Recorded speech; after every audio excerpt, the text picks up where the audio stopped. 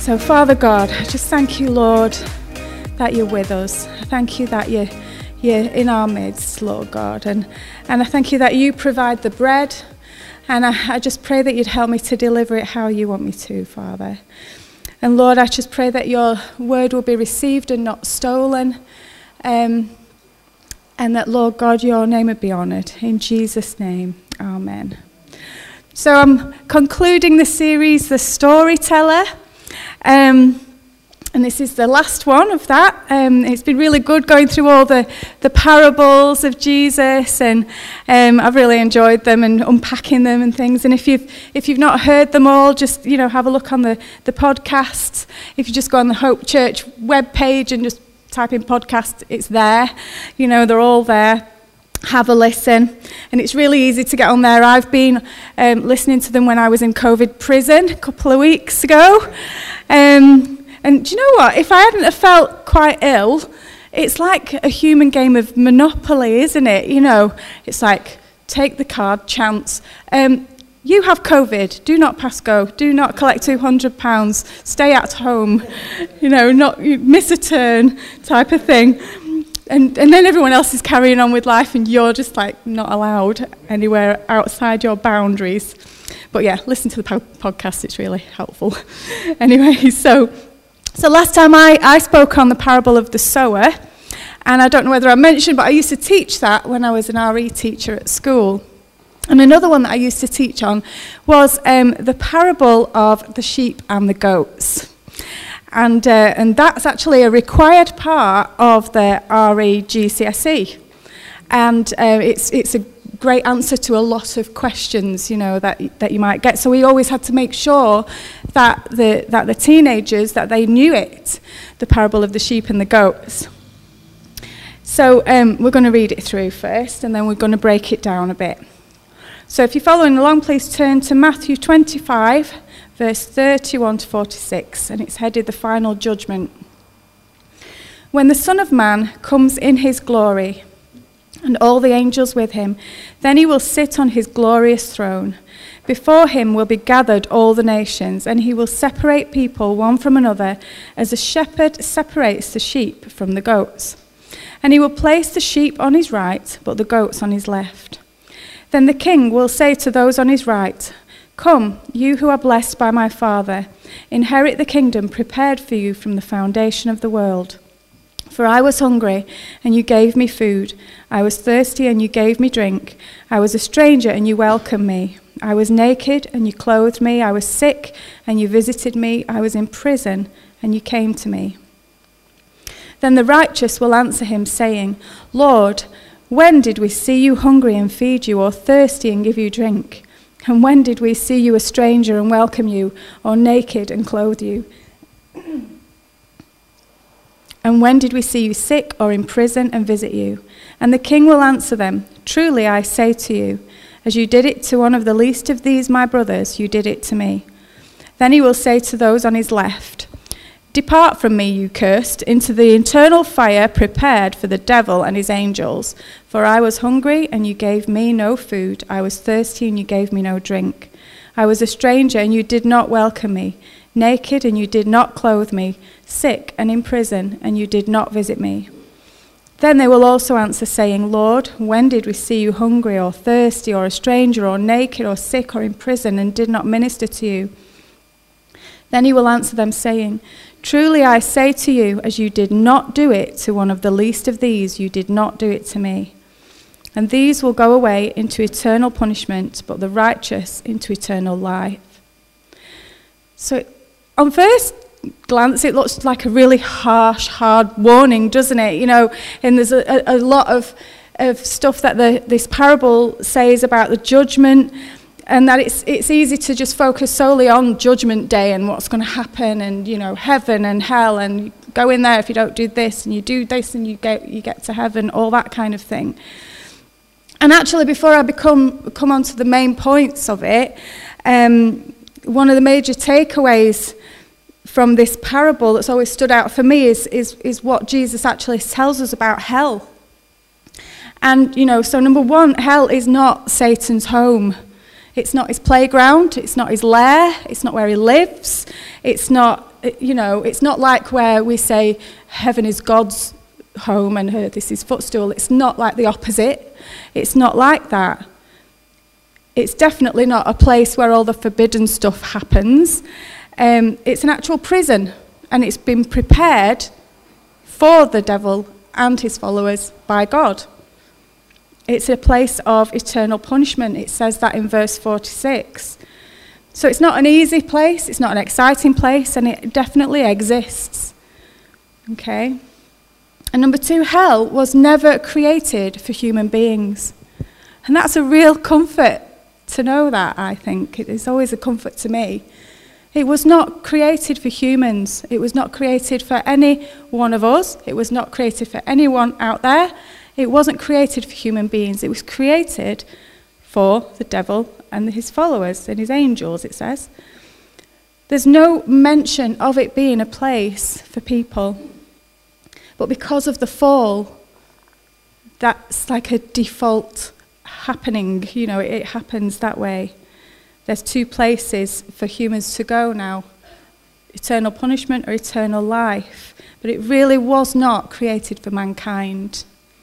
And that's always stood out for me. And I always want to say that, because some people think, well, why has he created hell and for people if he loves us? Well, it wasn't for us. And that's that. That was it. So, yeah. Anyway, for a bit of context for this parable, I know John's talked a lot about context in these parables, so I thought I'll get in there as well.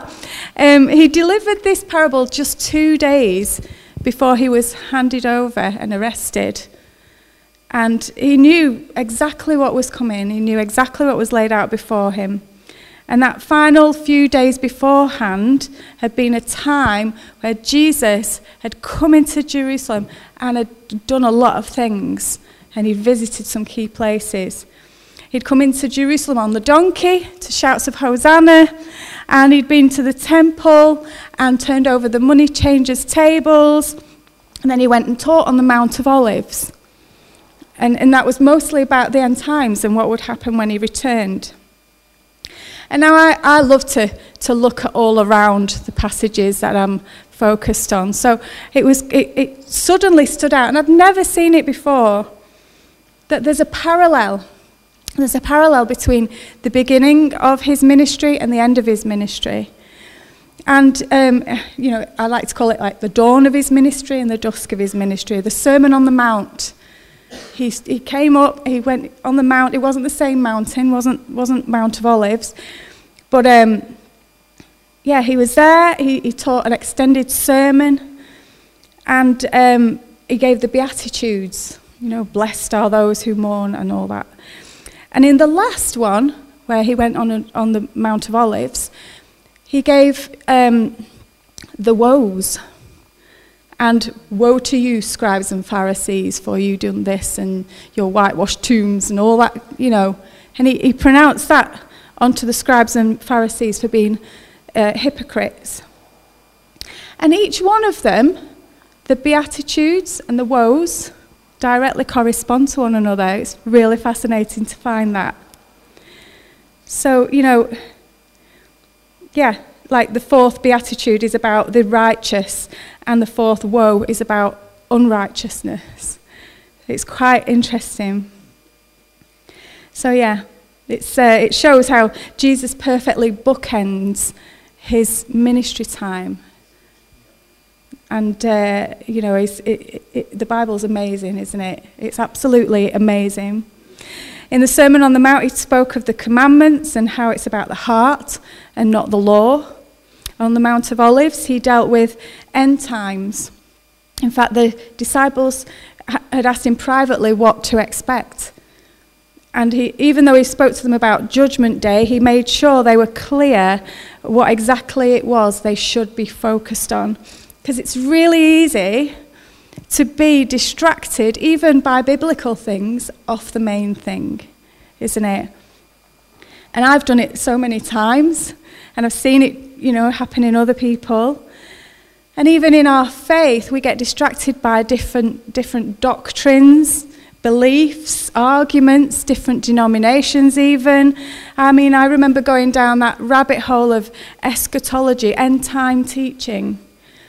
And, quite a few years ago, and it removed my focus from the main thing. And there's so many different opinions on it. But what's the main thing? Jesus. And there's nothing wrong with studying about end times, but you need to know what you need to know your Bible before you do that. It shouldn't become an obsession to look for end time stuff. We seek Jesus. And if you ever started on that path, you'll know exactly what I'm talking about. It's easy to fall into a trap. And another time, the whole church seemed to fall into this one. It was like an angels and demons obsession. The whole thing about the Jezebel spirit was, there was a book out and everybody had read it, and, there's nothing wrong with the book itself, but the whole focus and obsession on it did a lot of harm. Can you imagine? People were really paranoid, looking for the Jezebel spirit everywhere. No, let's look for Jesus. He's the author and finisher of our faith. He'll warn us if there's a problem. Because the enemy prowls around seeking who he may devour. We don't need to give any more attention to him at all. So when we focus on Jesus and submit to him, he is our saviour, isn't he? By the devils, I don't care what their name is, they have to flee. It says submit. James 4:7 says, submit yourselves therefore to God, resist the devil and he will flee. It's simple. We don't need to go looking for it in people or in places. So the more we focus on them, the more messed up we'll get. Because our true focus is not on our Saviour. Anyway, my whole point is not to get distracted, and there's a bit of a distraction, but there we go. But the disciples, they were distracted. They took him aside to ask him to explain about the end times. And it completely missed the point of his earlier teachings, which was really about focusing on him. Jesus warned them not to be led astray by false teachers. He told them the signs of the end was coming, yes, and we are seeing them. We are seeing some now, lots of them. But he spoke 3 parables, one after another. The first one, the wise and foolish virgins, the parable of the talents, and they came before the parable of the sheep and the goats. And the first 2, the wise and foolish virgins and the talents, they tell us to be ready. They tell us to focus on God. They tell us to fulfill our calling and not miss Jesus. But our faith is a journey, and then when we arrive at the parable of the sheep and the goats, we're at like Judgment Day here. And Jesus says, speaking of himself, the Son of Man, he's returned and he's on the throne in all his glory. And the angels are with him. And it's at this point we're not sure. It sort of switches between parable and prophecy. It's a very different type of parable, is the sheep and the goats. There's a deep prophetic element in it, because some of it, it's actually going to happen. In a way, it's an obvious prophetic picture of what's going to happen on the last day, and it does seem to switch between parable and prophecy. So the people are already there, gathered before him, and this is after the final trumpet, the tribulation, the rapture, whatever it is that you've read about, all those things that theologians quarrel about. At that point, it's not going to matter, because we're all stood there in front of Jesus. And the first thing that happens, Jesus himself separates the people. He separates them into 2 categories. Like a shepherd separates the sheep and the goats. 2 different species, and they've been coexisting before that day. Now, when we give our lives to Jesus, we become a new creation. He calls us to come out and be separate. Something makes us different to others. And I don't mean better or superior. That is not what I mean at all. We're forgiven.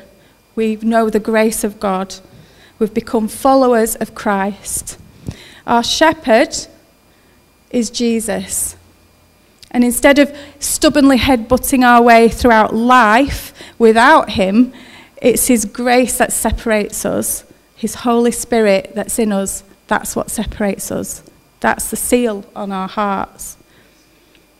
He puts the sheep on his right and the goats to his left. Now, I'm left-handed, right? And honestly, I don't know why it bothers me. The left thing has always bothered me. And I know, honestly, that if I was born 400 years ago, I'd have probably been burnt at the stake as a witch, because I've got gypsy ancestry and I'm left-handed, and that's it. There you go. You're not around anymore, that's it.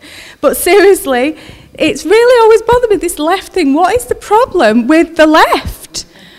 I felt like, oh gosh, it's like saying that one is good and one is evil.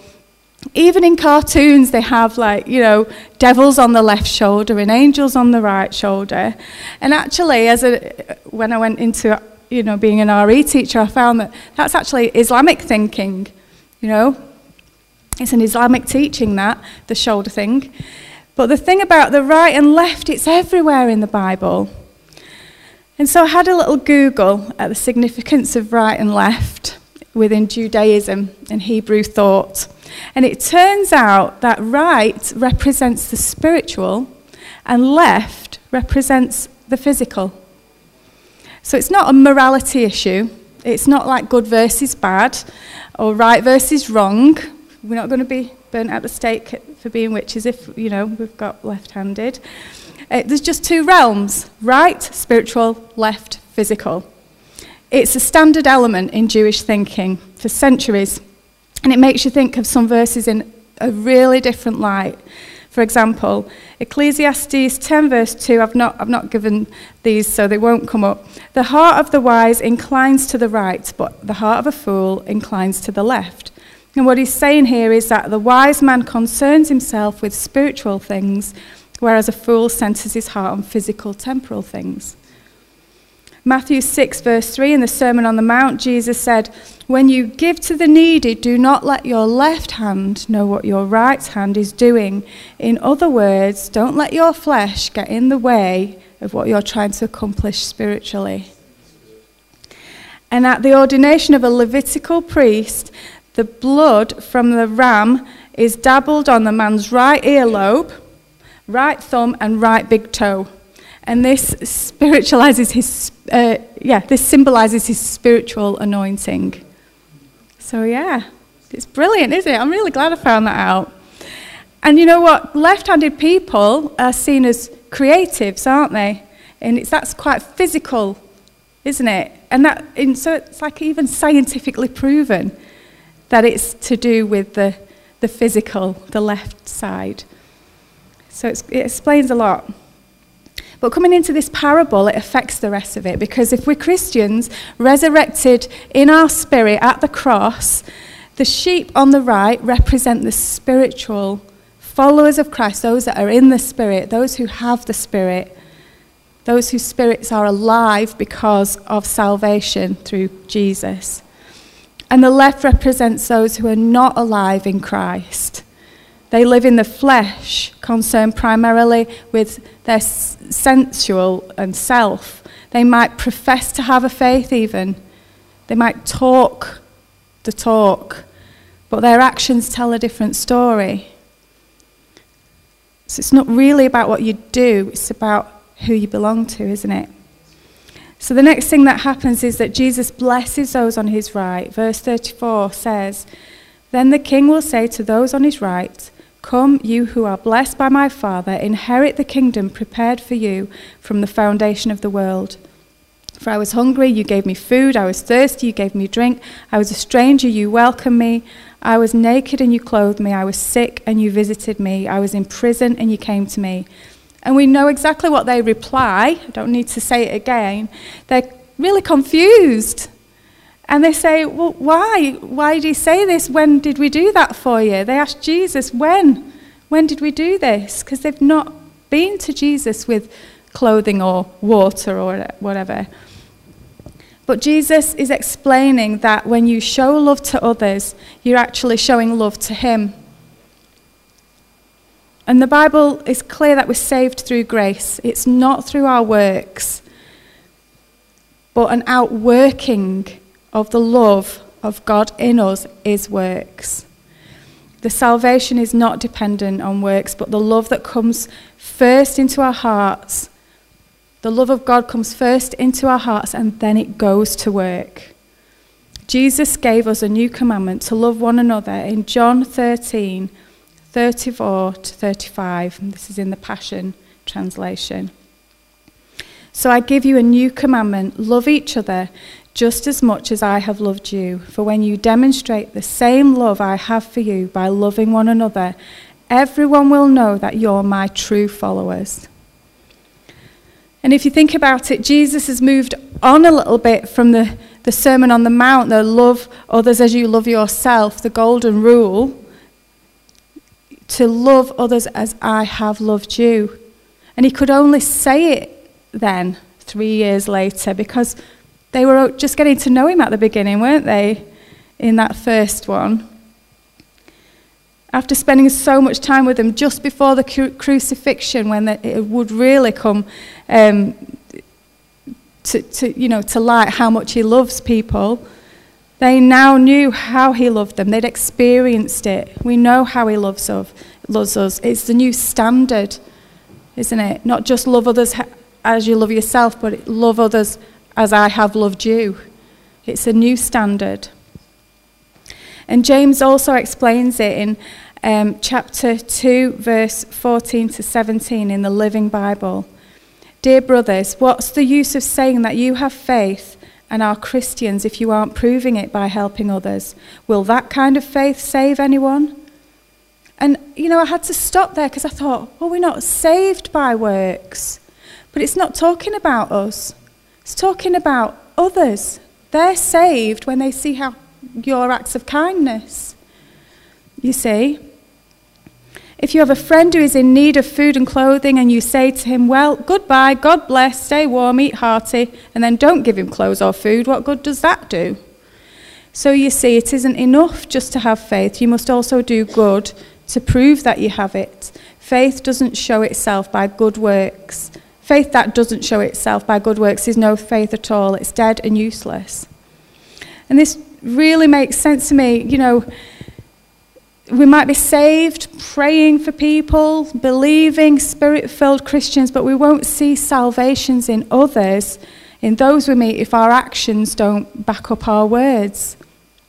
We'd just be hypocrites, wouldn't we? Jesus didn't just teach the multitude, he fed them. He healed them. His actions proved that he loved them.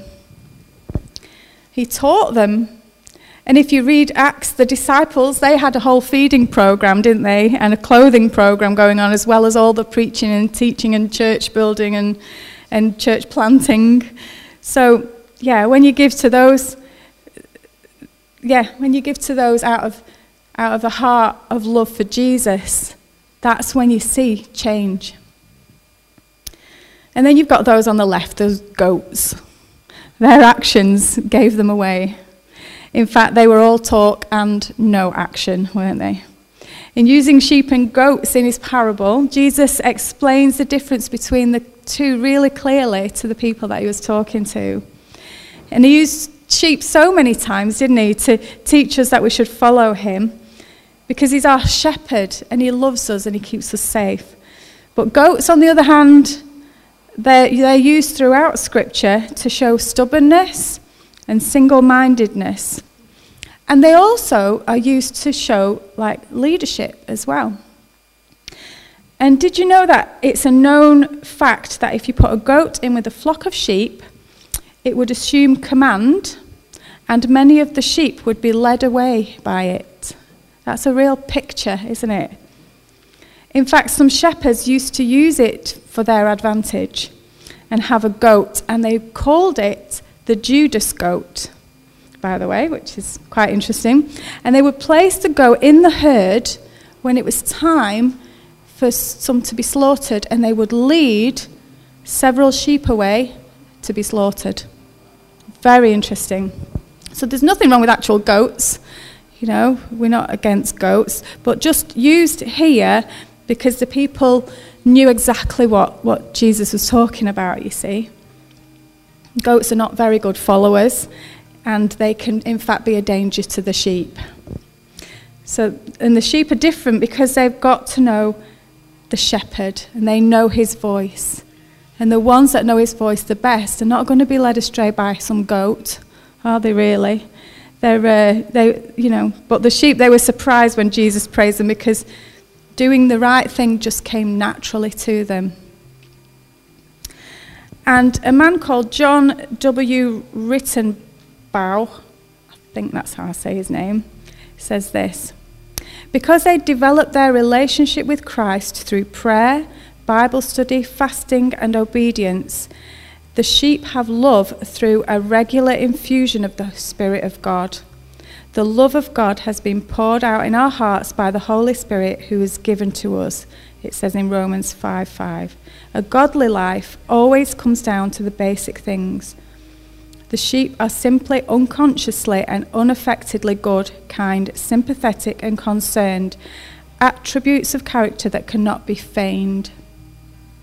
So yeah, we can't fake it. If you love Jesus and you're working on your relationship with Jesus, the other things come naturally. It's not that we do good things to get into heaven. That's not what that was saying at all.